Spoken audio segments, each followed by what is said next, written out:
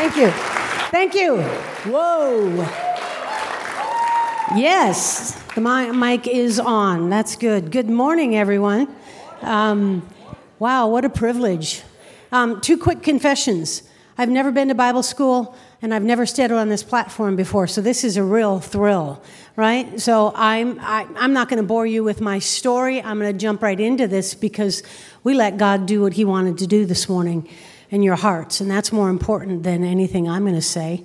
I was praying this morning, coming in, saying, Lord, let him have an encounter with you today, because that will carry you when you forget that I was ever here or shared something with you.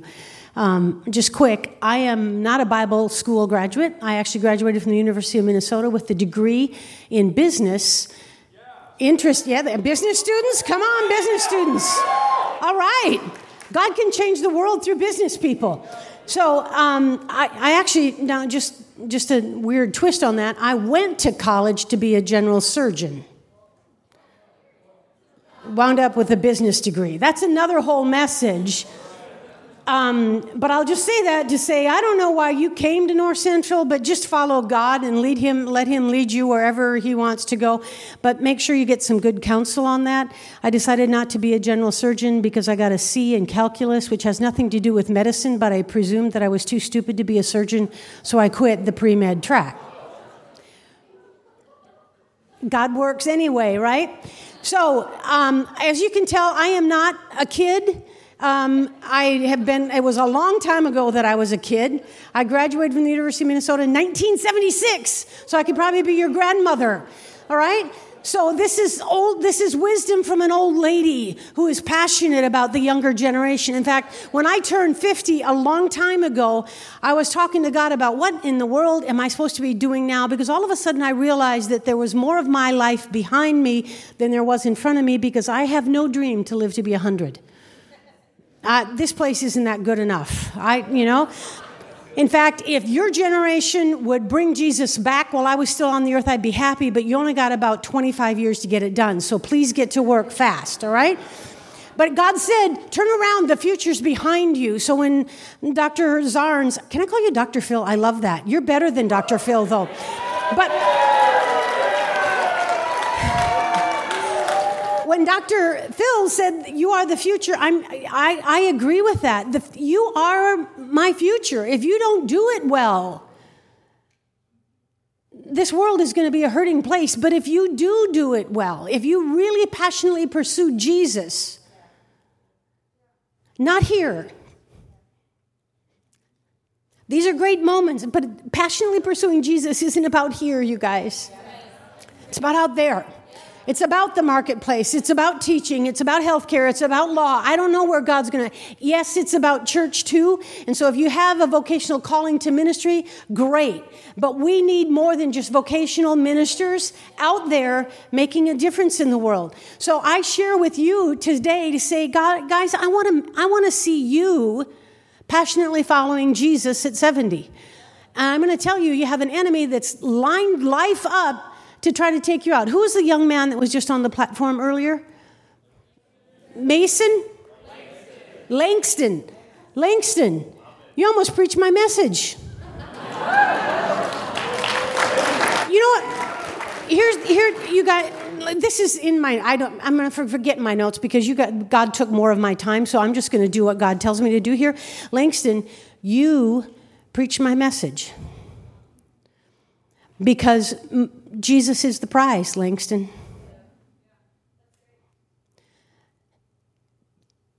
You wanted your mom to be alive. I get that, and that's right. But we live in a sucky world. But Jesus is the prize. Your mom has the prize, right? She has the prize. She's in his presence. She's got what she lived for. You are now living in that reality, and you're going to experience the eternal reality as you pursue Jesus. But all of you, it's going to happen to you somewhere along the line. You're going to lose something really precious to you. You're going to experience a really big disappointment. You're going to get gut punched multiple times. Life isn't always going to work well. I got news for you. Life just doesn't work well on this planet because of something called the sovereignty of self. That people want what they want, when they want it, the way they want it. Jesus came to show us a whole different side of life. It's called the sovereignty of God. And living to glorify Him in every aspect of life. That's what the kingdom is all about. We live in Babylon. We can't escape Babylon until Jesus comes back. Babylon is all the systems of this world that are designed to destroy you.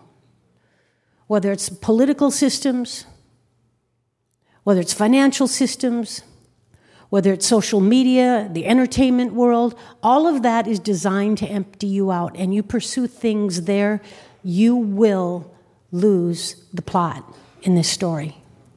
The plot is Jesus is the prize. And when you pursue Christ with all that's in your heart, not just here in school. By the way, this was great worship this morning. Thank you, worship team. You did an awesome job, right? But this is not worship. Worship begins when you walk out of here. And worship is reflected in how you live life out there, right? And in fact, the circumstances that arise that stir this stuff in you, insecurity, fear, not being enough, too fat, too thin, too old, too young, all of that, those circumstances that stir those reactions inside of you, that's what God wants to deal with. He's more about your inner life than anything that happens in your outer world. I got a news flash from heaven. Jesus doesn't care about your social media profile. Right? I don't care how many followers. Did I say something wrong? I said something okay? Cool. He doesn't care. I'm glad because, you can take me off anytime you want. But he doesn't care about your social media profile. Jesus doesn't get more famous because you have a lot of followers on your social media profile. He doesn't care how many likes you got on the post you did on whatever platform it was. You know what social media has done for you guys? And I'm sorry you have to live in this world. I live in the world of Beaver Cleaver. We had 3 TV stations, and you had to get up and walk across the room and click the channel. That's how old I am. And you can survive. But social media has fed the desire for the sovereignty of self. Because social media allows you to create a designer you. You can fashion your own image. You can create your own image. You can create this false narrative about how you live life and what your life is like. And then what that does is it creates this incomprehensible pressure between what you've created out there and what you're living here. And that is where the anxiety and the depression and the fear consumes you. Now, how do you manage that is different for every person. It is different for every person. I'm not going to tell you how I manage that, but you've got to figure it out. And if you're spending more time chasing this fame on social media, you will never recognize that Jesus is the prize. It's just not there. It's fleeting, and it's a moment, and it's a heartbeat. And if you have any questions, go look for some YouTube videos of people that made it big in social media, and then their world crashed on them because what they created out there didn't match who they were and their character. If you're not working more on your character than your social media platform, you're cruising for a bruising. The enemy's going to take you out.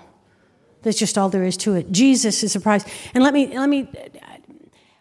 there's so many things I have here to say, and I don't have enough time to say them all. So, Lord, which one do you want? I'm going to go for this one.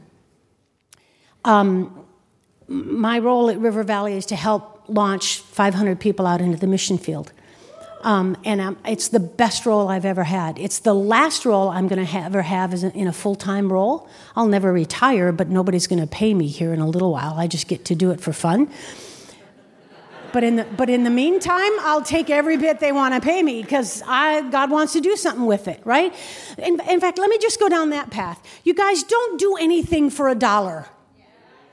I don't care where it is or what it is. If you start pursuing a persona for $1 on social media, it will destroy you. If you start taking a job for $1, it will destroy you. If you start doing something for $1, it will destroy you. Take it from me. I did that in my 20s. I took the best paying job I could get when I graduated from the University of Minnesota with a business degree. Do you know how much that was? $12,000 with IBM. The best paying job. And I pursued money for about the first 5 years after I was out of school. You know where it led me? It led me to the end of a dock, challenging God to prove that he was real because I had drifted so far from him. Whenever you pursue anything more than Jesus, it will eat away at the inside and leave you empty. Don't even pursue the best degree you can get. Pursue Jesus. Don't pursue A grades. If you think you're cool because you've got A's, and I was that kid. Studying came easy to me, but it doesn't create great character. It makes you arrogant and self-righteous. God wants to work on your inside. He wants your character proven and tried in the fire so that when life hits you with a 2x4 like it hit Langston, you've got the guts to stand in the face of it. I just came back from Vancouver, British Columbia. Good friends of mine pastor church there. It's not fair. They get to live there. We live here. I woke up to mountains every morning, an ocean out my window. It's not fair. After the 1,000 years of worshiping Jesus, I will say, why Minnesota? But at least I have pictures, okay? So anyway, I was there, and I went out there. You know, it was a hassle to get there because of COVID and all that stuff. But I was there because they just buried a 16-year-old who at 16 had a massive NHL contract but loved Jesus. He was an amazing skater. And one night, he went out with some friends. 16-year-old got in a new car, and he smashed it into a tree at 130 miles an hour and killed all three of them instantly. The service that they did at their church that day had hundreds of kids, all asking, why? But you know what the story about that young man was? He was the best team player I ever had. He was the best encouragement I ever had. No matter where I was or what I was doing, Caleb would come to help me. He was always full of life. He was always full of joy. He always talked about Jesus. But in everything he did, he made me better as a kid right now. You guys, those are the legacies that matter. Not social media, not your GPA. Circumstances are going to reveal what is the reality of your inner world. At the best of times, they will reveal your arrogance. At the worst of times, they will reveal your idols. Where do you go to find your comfort, your wisdom, and your answers? In the worst of times, when all that crud comes out of you, or does that only happen to me? Am I the only one that has crud come out of me in the worst of times? When the flight is delayed, when the baggage is delayed, right? Is that only me? Okay, thank you. So in the worst of times, when that crud comes out of you, don't blame what happened. Stop and say, Jesus, it's a mirror into my heart. Change me. Cause me to be conformed to your image. Deal with my fear. Deal with my anxiety. Deal with my insecurity. Deal with the idol that I've created to avoid the pain that life has thrown at me. Because whatever idol you have to deal with your pain will fail you. Jesus is the only one that'll carry you through, guys. It is. And I'm gonna say one last thing. I'm gonna ask you to start praying a prayer today and pray it every day and never stop praying. And 50 years from now, when you're my age, you'll be able to stand on this platform, which I hope is about 10 times bigger because we've got that many more people being prepared for ministry, whatever ministry you go into. I want you to ask God to fill you with His wisdom. I want you to ask God to pour His wisdom into you. Not the wisdom of the world, but the wisdom to live in a world that has gone crazy around you. And to reveal to them something different, that there is a king and a kingdom that has all the answers for the ugliness that this world throws at us. Is that okay? Let's pray, and then I'm going to send you out of here to change the world. Heavenly Father, it's an honor to stand before this young generation. Jesus, I sense just the excitement,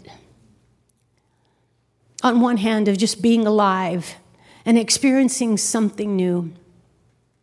The adventure of what lies ahead, the adventure of all that life can provide for them. Sometimes, some in here might be experiencing the fear because for the first time they're on their own and they got to make decisions and they're wrestling with thoughts and ideas they've never had, never been exposed to before. But Jesus, in the middle of it all, you're there to meet with them. You're there to reveal yourself. You're there to heal the deepest parts of them.